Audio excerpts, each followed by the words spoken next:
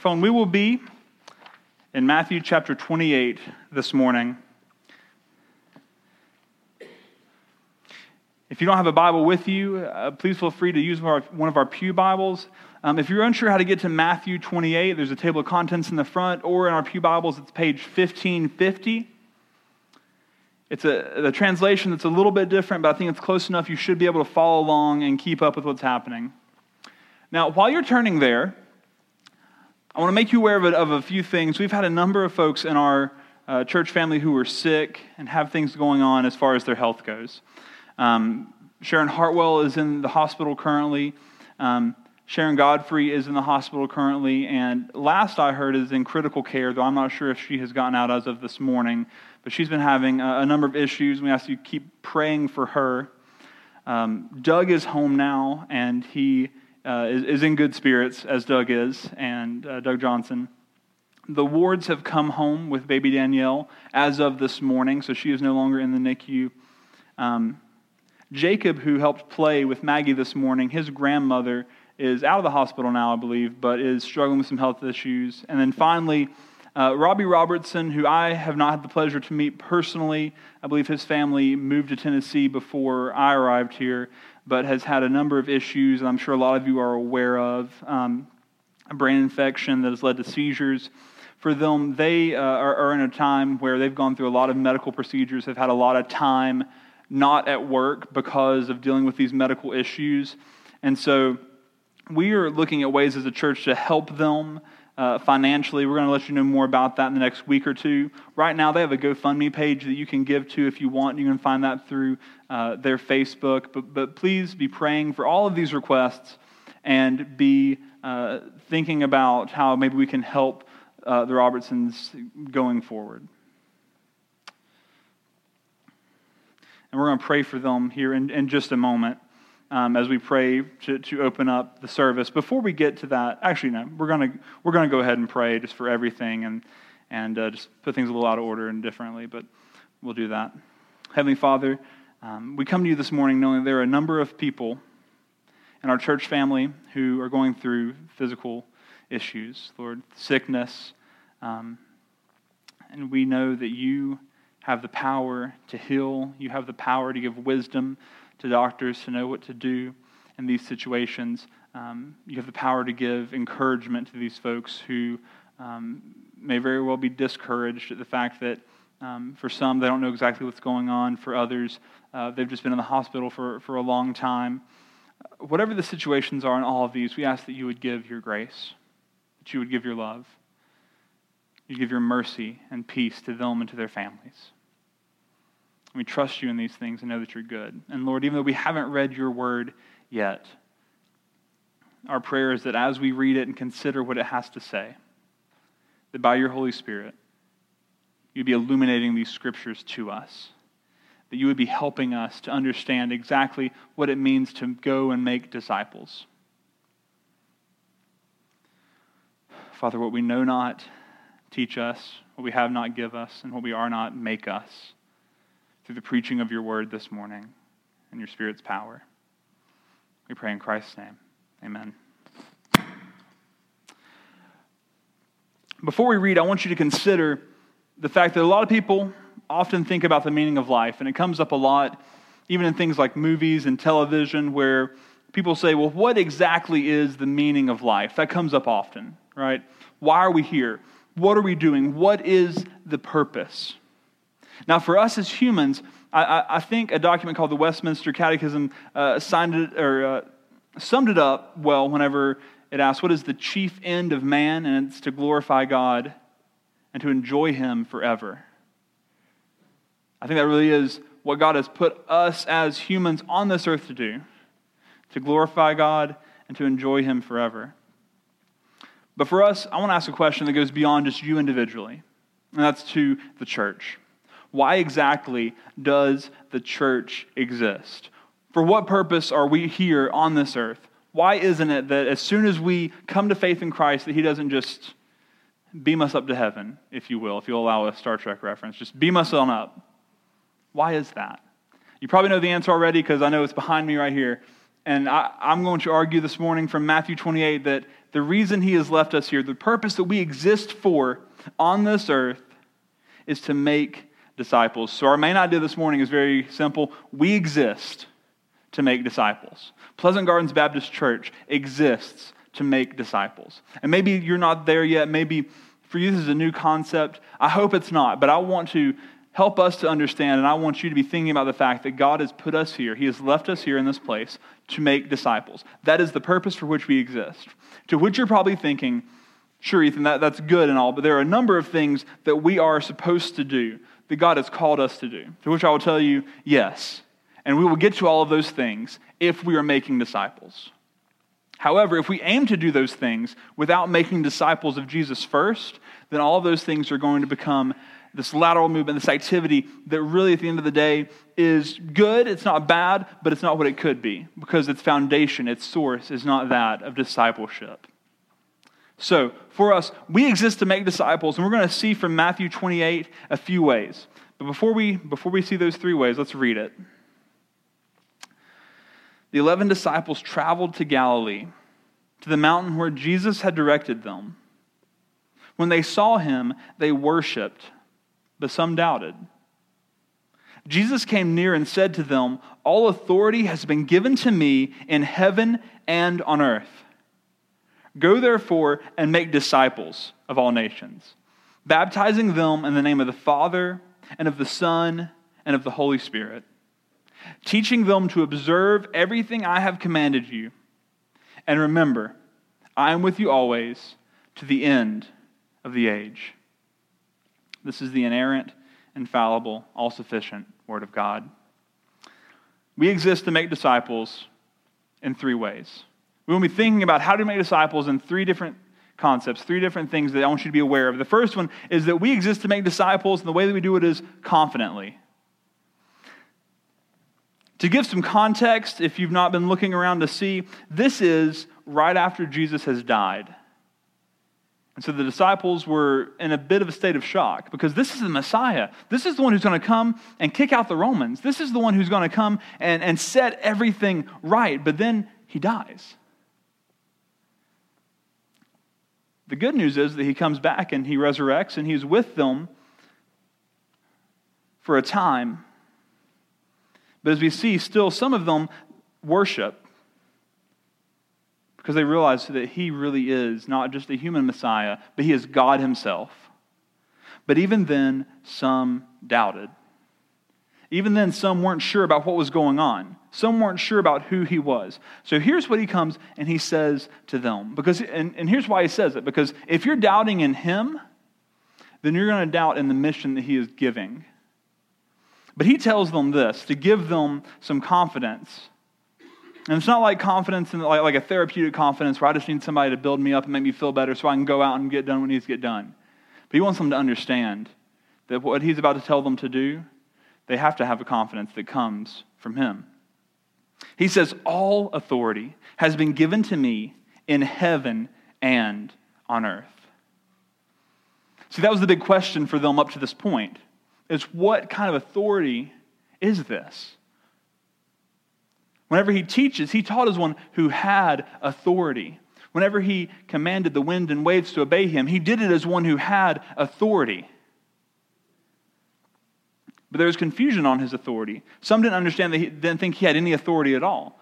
The disciples struggled to say, well, what kind of authority does he have? And every time he would do something, it was almost kind of like they were surprised. It's like, all right, he's healed people of blindness, and now he's, that's okay, that's good, but what are you going to do in this storm? And he's like, well, I'm going to calm the storm. Right? And all these things that happen, they seem to struggle with it. What kind of authority does this man have? But he tells them in the midst of some doubting, both doubting him and doubting the mission that he's about to give them, all authority has been given to me in heaven and on earth. Now, when we consider biblically the concepts that make up all of creation, that's everything. Heaven, the heavens, and earth. That's all. Those are the 2 concepts. He has authority everywhere. And because of this authority, now he tells them, I have authority to give you this command. I'm going to tell you to go and make disciples, and you can do it because you're coming from me, and I'm the one who's saying go. So for us, whenever we struggle with, do I have the authority to go to this person and tell them that they don't know Christ and they need to know Christ, or they'll be separated from Him forever because of their sin? And a lot of us have been convinced by the culture and convinced by our own hearts that struggle with these things to say, well, I don't have any authority to tell them that. That's not my place. Jesus says, I give you all authority. I have the authority on heaven and earth to tell you to do this thing. And because of that, you can go and do it. We don't have to wonder whether or not the task that He has called us to will succeed. Because our making of disciples does not rest on us. It doesn't rest on how good you make the pitch. It doesn't rest on how well you love them. That God wants us to love people well as we aim to share the gospel with them. But whenever we get upset, whenever we mess up in some way, when we don't say something just right, understand that it does not rest on you and how you do it. It rests on His authority and His Spirit changing them. So we exist to make disciples, first of all, confidently, knowing that this is what He has called us to do and He is empowering us to do it. But secondly, we exist to make disciples definitively. There is something definite about what is happening here. And unfortunately, for a lot of folks, the definiteness of following Jesus doesn't exist. There's so many people who go through life and say, well, I don't know, am I following Jesus? Am I not? I don't know. I'll tell you a stat, and it's a stat that should make us really kind of sad that it's the case. But in Southern Baptist churches, of which we are one in case you didn't know, people are baptized an average of 2.7 times. 2.7 times. Think about that. Because in the Bible we see people get baptized, well, once. People struggle with the definiteness of what has happened there. Because so often the way that we do evangelism comes from a place of revivalism. Comes from this thing called the Second Great Awakening. And we don't have time to go into the history of all of that this morning. But it comes from so many people getting whipped up into an emotional state and saying, well, I need to do this and I need to do that. And at the end of the day, making a decision, saying they're going to do something, making a profession of faith that has not come from the Holy Spirit, but has come from the emotions. Has come from a place of confusion. Has come from a place of where we say, if you'll just come down and we're going to sing a few more stanzas, and you have this where you're sitting there and you're thinking, what am I going to do? And the counseling that happens on the front pew between the pastor and that person happens in a few stanzas when it probably happened in a few hours or a few days or a few weeks or even a few months to help them understand what it means to truly follow Jesus. And people come out with all kinds of confusion about what it means. But there's a definiteness to what is happening here. Because He tells them, go and make disciples. Without question, you're going to make disciples. Now we're going to talk about what does this definiteness mean. First of all, He tells them to go. Now there's some question about what does it mean to go, right? Some people say it means as you are going. And the idea is as you are going about daily life, make disciples while you go. That's certainly a good thought. That is not a bad thought by any means. As you are going about what you do, as you go and work at the fire department, as you work at the schoolhouse, as you work wherever it is, make disciples as you're going. That's a good thought. Some people kind of disagree with that and say it just means it's a simple command of go and make disciples. That we are supposed to take ourselves and go places to make disciples. Now, sometimes that means that God is calling you to actually pick up and go somewhere else to make disciples. Maybe for you, that means that He is calling you to go to a country where Christ has not been heard before, where the gospel's not been heard before. And He's telling you, go. And for you, you're saying, I can't go. I can't go and do this. I'm too old. I'm not educated enough. I've got retirement coming up in like 2 years. I can't go and just like drop everything and make disciples. I've got college coming up. Whatever it is, He has a command, a definitive command of go. Then He tells them to make disciples. Now, disciples is a word that, at the end of the day, just is a disciple is one who follows a teacher, who a teacher says, this is how things are, this is the way things should be, this is how you should act and live in light of these truths. And so Jesus says you're to make disciples. You're to be taking people and teaching them to follow, not you, but him. So what is this idea of going and making disciples? What does it actually look like in practice? Well, first of all, it starts with baptism. Baptizing them in the name of the Father and the Son and the Holy Spirit. So we see, first of all, that the only thing, I'm going to say this out the gate, that the only thing that actually saves us is God's Holy Spirit giving us the gift of faith in Christ. We put our faith in Jesus, and that is what saves us. The idea of sola fide, faith alone, not works, saves us. But that being said, God calls us to obedience with an action.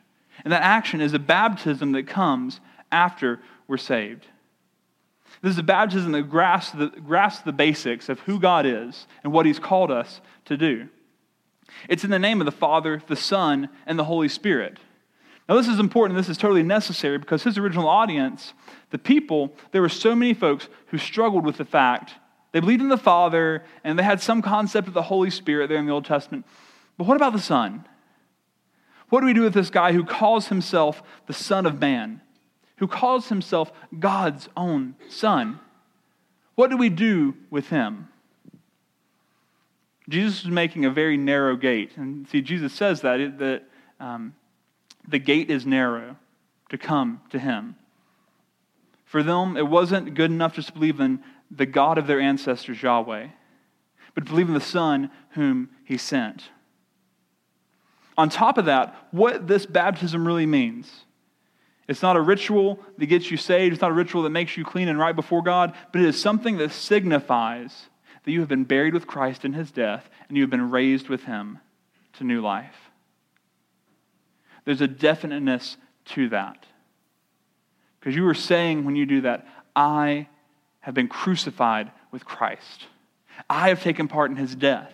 I am taking part one day in the resurrection to come. So go and make disciples of all nations, baptizing them in the name of the Father, the Son, and the Holy Spirit. Now, all nations, as we think about this, all nations is something for them. When we think about nations in the New Testament, we have to understand that for so many of the Jews, there was a struggle to say, this is for us and not for the Gentiles. On a certain level, he is tearing down their walls, the hostility they had toward the Gentiles, thinking they weren't good enough, and said, this is for all nations. This is not just for your fellow Jews. This is for every single person on earth. At the end of the day, though, this is the expansion of something that's called the cultural mandate. The cultural mandate. And it's found in Genesis 1:28. It says this. This is as God is creating humanity. He says, God blessed them and God said to them, be fruitful, multiply, fill the earth, and subdue it. God gave a cultural mandate to say, you need to go and create culture on this earth that I've given you. You are to go and have kids. That's be fruitful and multiply. Go and have children and fill up the earth with it and subdue it. Reign over it. Have authority over it. We are representing God on this earth as we reign over it. So in some ways, this is an expansion of the cultural mandate where we are subduing all of the earth. We're taking this to all of the earth. But it's also an expansion on this idea of how God's people are and have always been a kingdom of priests. In so many nations, there were the regular people and everybody else. The regular people, everybody else, and then the priests, the one who went before their God and offered sacrifices and would teach about that God.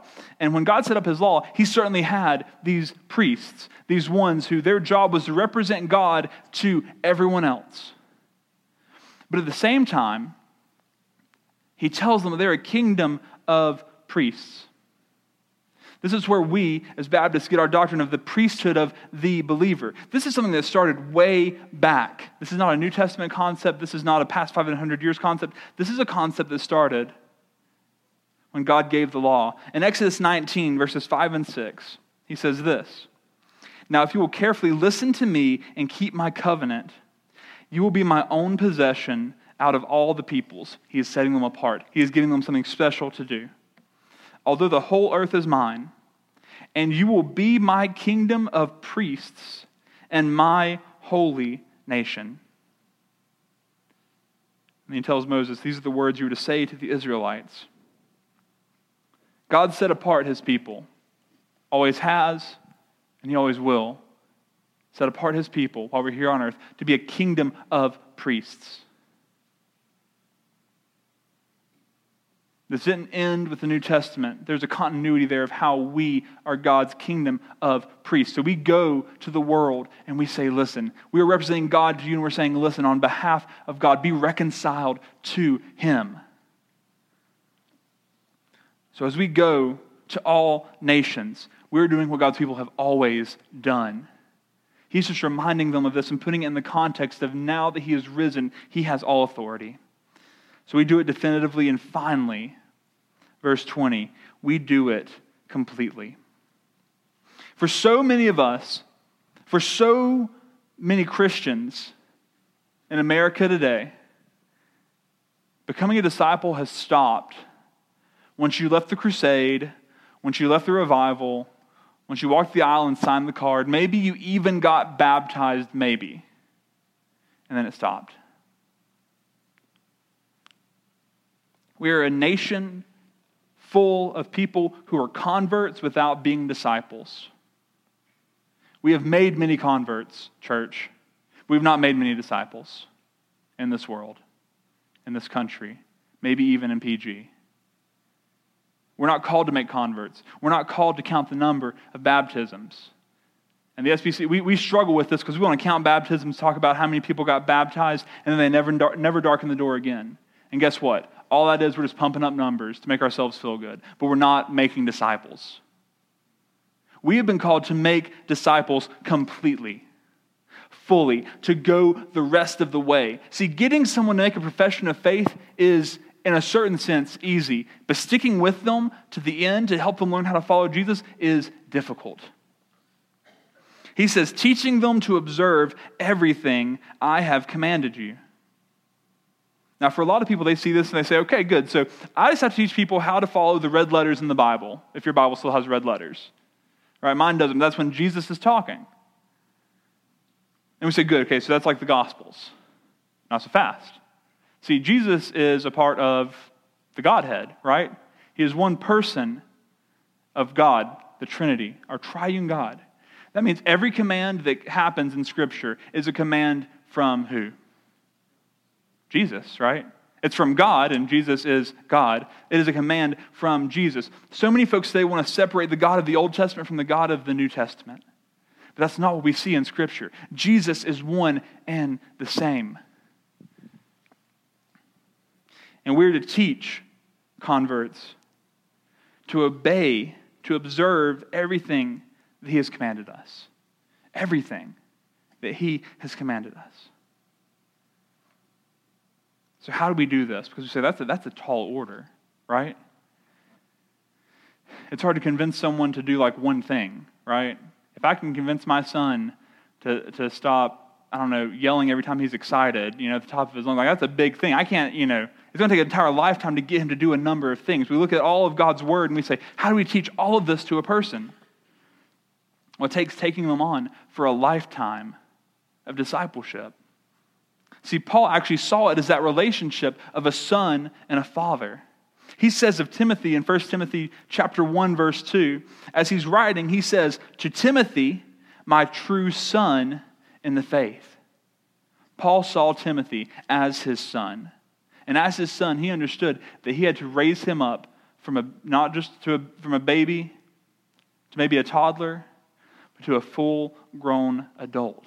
If you remember the first sermon I preached, I borrowed someone's baby from the high school, right? Like a little baby that cries to help you decide to make wise decisions, and all that stuff. You remember that? No, do you? Okay. So that baby, and we talked about that. If you just bring that baby home, like you give birth to that baby, and you bring that baby home and you sit down and you're like, all right, cool. I'm glad you're born. So have a good life. We'll see you in 18 years. What is going to happen to that baby?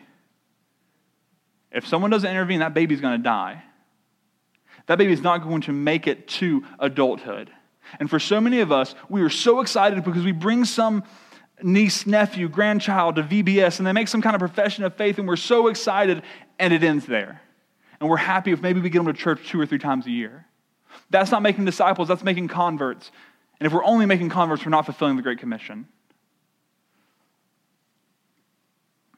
We are to take these people, find folks who are babies in the faith, and to help them grow and be raised up to adulthood.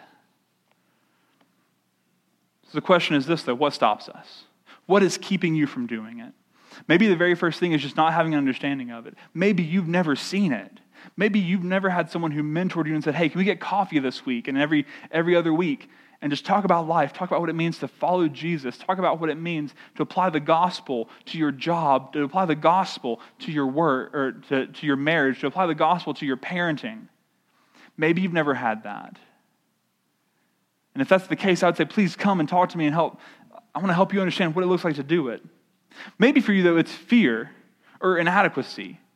You say, well, I just don't know enough. What if I mess it up? What if I mess them up? Jesus tells us this, though. At the end of verse 20, I am with you always to the end of the age. See, we're not going at this alone. We're not doing this by ourselves. He is with us all the way to help us teach people what it means to be followers of Jesus. Maybe for you, though, I'm not fearful of it. I know what it looks like, but maybe for you it's just time. Time is probably the number one thing that keeps people from actually taking the time to sit down and have a son or daughter in the faith, to make a disciple and to teach them what it means to observe everything Jesus has commanded. Because it takes some time, right? If you've ever actually discipled someone, it takes time to get from an infant to an adult. Understand this. The average American, as of this year, watches 3.5 hours of television a day. That's 18 hours a week. If we give 2 of those hours, we could disciple 2 people for an hour each, every single week. And guess what you get? You still get 16 sweet hours of television. We spend 4.7 hours on our phone. You put that and the 3.5 hours together, that's 8.2 hours. And all of a sudden, that's all the time that you're awake and not at work or school. We sit around and say, well, I just wish I could make disciples. I wish I could do something for the kingdom.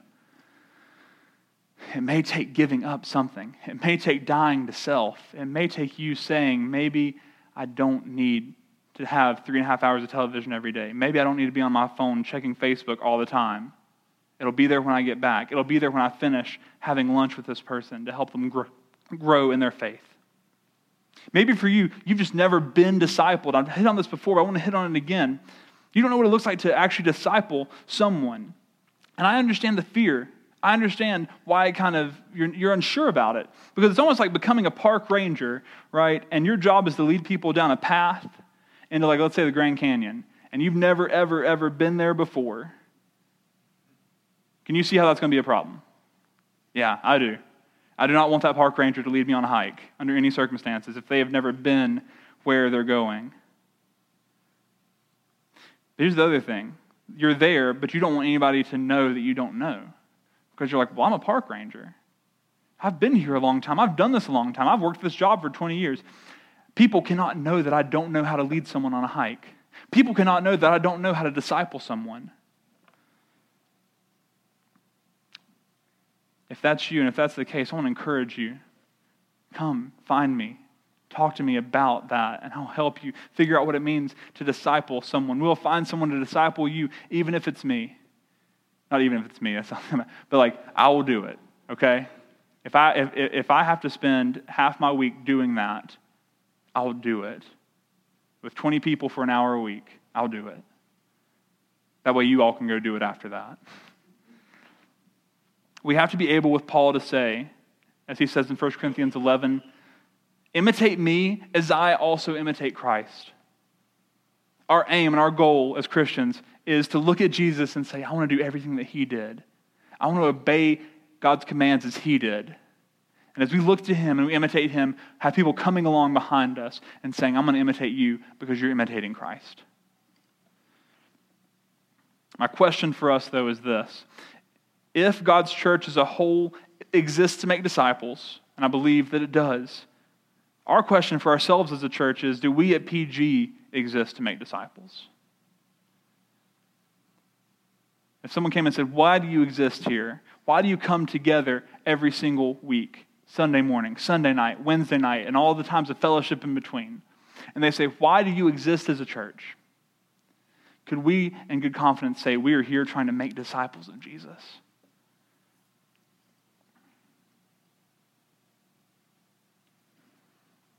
Church, I'm afraid that our church, like many others, does things corporately to make disciples. We have Sunday school, we have Sunday morning service and preaching, we have Sunday evening stuff.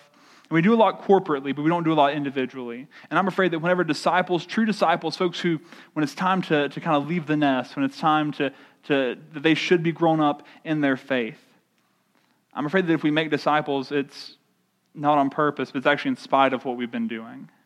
It's almost like it's on accident. It's only by God's grace that it's happened. My hope is that for us, that wouldn't be the case. That every single action and every motivation for the actions that we take can be pointed to and said, we do this to help people know Jesus and become more like Jesus. Where we say every single thing that we do is so people will know who he is and become more like him. They would learn to obey and observe all that he has commanded. Church, we need to be able to step back and look and say, is our Vacation Bible School, for instance, that's happening this week, is it actually here to help people know and become more like Jesus? Or is it just because we can't not have a Vacation Bible School? Is Sunday school, Sunday morning, Sunday night, Wednesday night, are all these services here to help people know and become more like Jesus? Or are they just there because we really don't want to get rid of it because we're afraid we'll be bored at home on Sunday night, Wednesday night? And I'm not saying that I'm not for getting rid of our services, just so you know. I want to have them. I just want more people to come, just to be honest. But are those, maybe for you, you're not coming because you look at it and say, well, maybe these things aren't helping me learn to know and be more like Jesus. If that's the case, we got to fix that. Because what's the point? We're all wasting our time if we're just getting together because we're bored at home, because we're afraid of being lonely, because whatever. We need to come together to help each other know and learn to be more like Jesus. Are the conflicts that we have as a church, is it over every single little thing that all these selfish interests? Because see, James says, why do you have quarrels and fights among you? He says, because your passions are at war within you. You. It's about me. Are our conflicts over that, or is it over issues of finding the best way to help people know and become more like Jesus? Because once again, like I said about doctrine and teaching last week, if we're going to rub up against each other over anything, church, may it not be selfishness. May it not be that I feel like I was done wrong. May it not be this and that, but may it be because we're rubbing up against each other saying, well, I think this is a good way to help us teach people how to know and be more like Jesus. Is our money spent in ways that help people know and become more like Jesus? Or is it self-serving? Charles Spurgeon said this: I cannot believe that you have tasted of the honey of the gospel if you can eat it all by yourself. If you've actually tasted the honey, the sweetness of what it means to be a disciple, to be a follower of Jesus, and you can look and say, look how good our God is, that he came and saved us from our sin, and now I can live a life that pleases him by observing what Christ has commanded us to do. If we really feel that way, if we've really been changed by him, we do not keep that to ourselves. We want other people to come, taste and see that the Lord is good. Come, understand what it means to love him and follow him.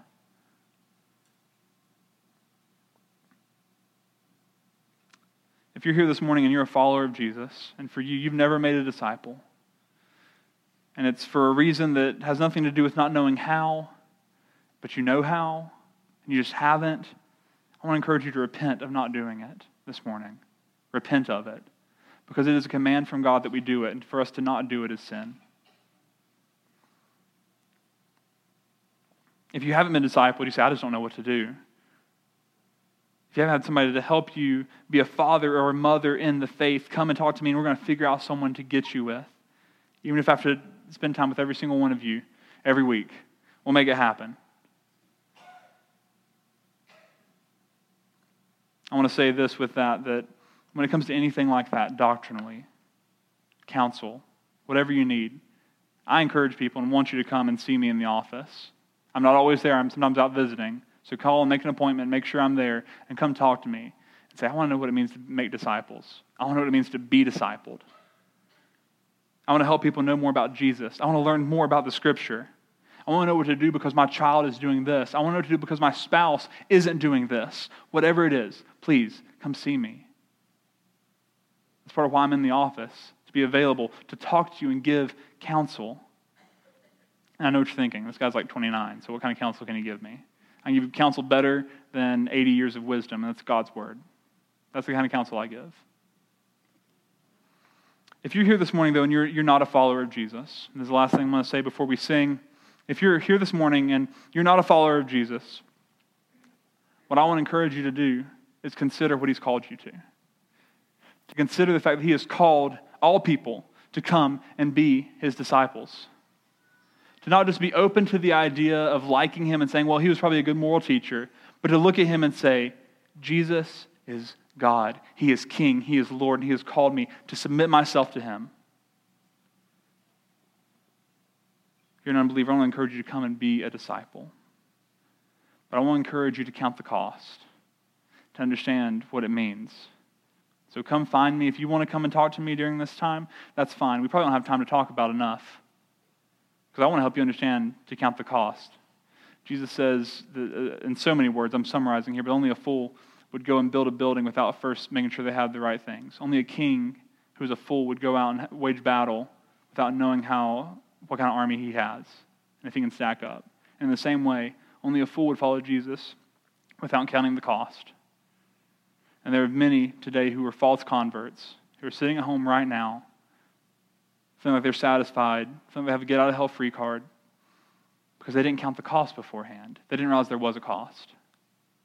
So please come see me, and we'll start the conversation of helping you understand what it means to count the cost to be a disciple of Jesus. Not just a convert, not just someone who thinks nice thoughts about Him, but one who says, I'm committing myself to walking in the way in which He walked, to trusting in Him, and to observing what He has commanded us. Let's pray. Lord, would you forgive us?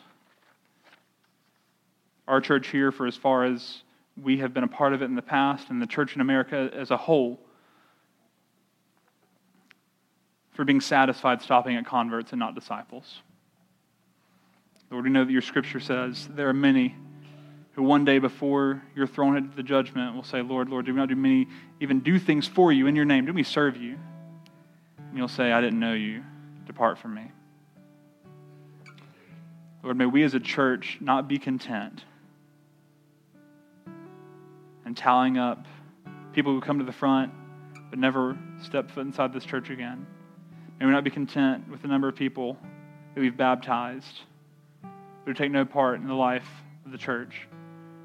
But instead, would we only be content in making disciples? May we only be content that because of the fact that we have tasted the sweetness of the gospel, as Spurgeon talked about, may we only be content whenever we have taken it to others and said to them, taste and see that our God is good. His gospel, made real in Jesus Christ, is good. We thank you for this great commission that you've given us. We thank you for the authority that you have to give it and that you've given us to proclaim it. We pray this in Christ's name. Amen.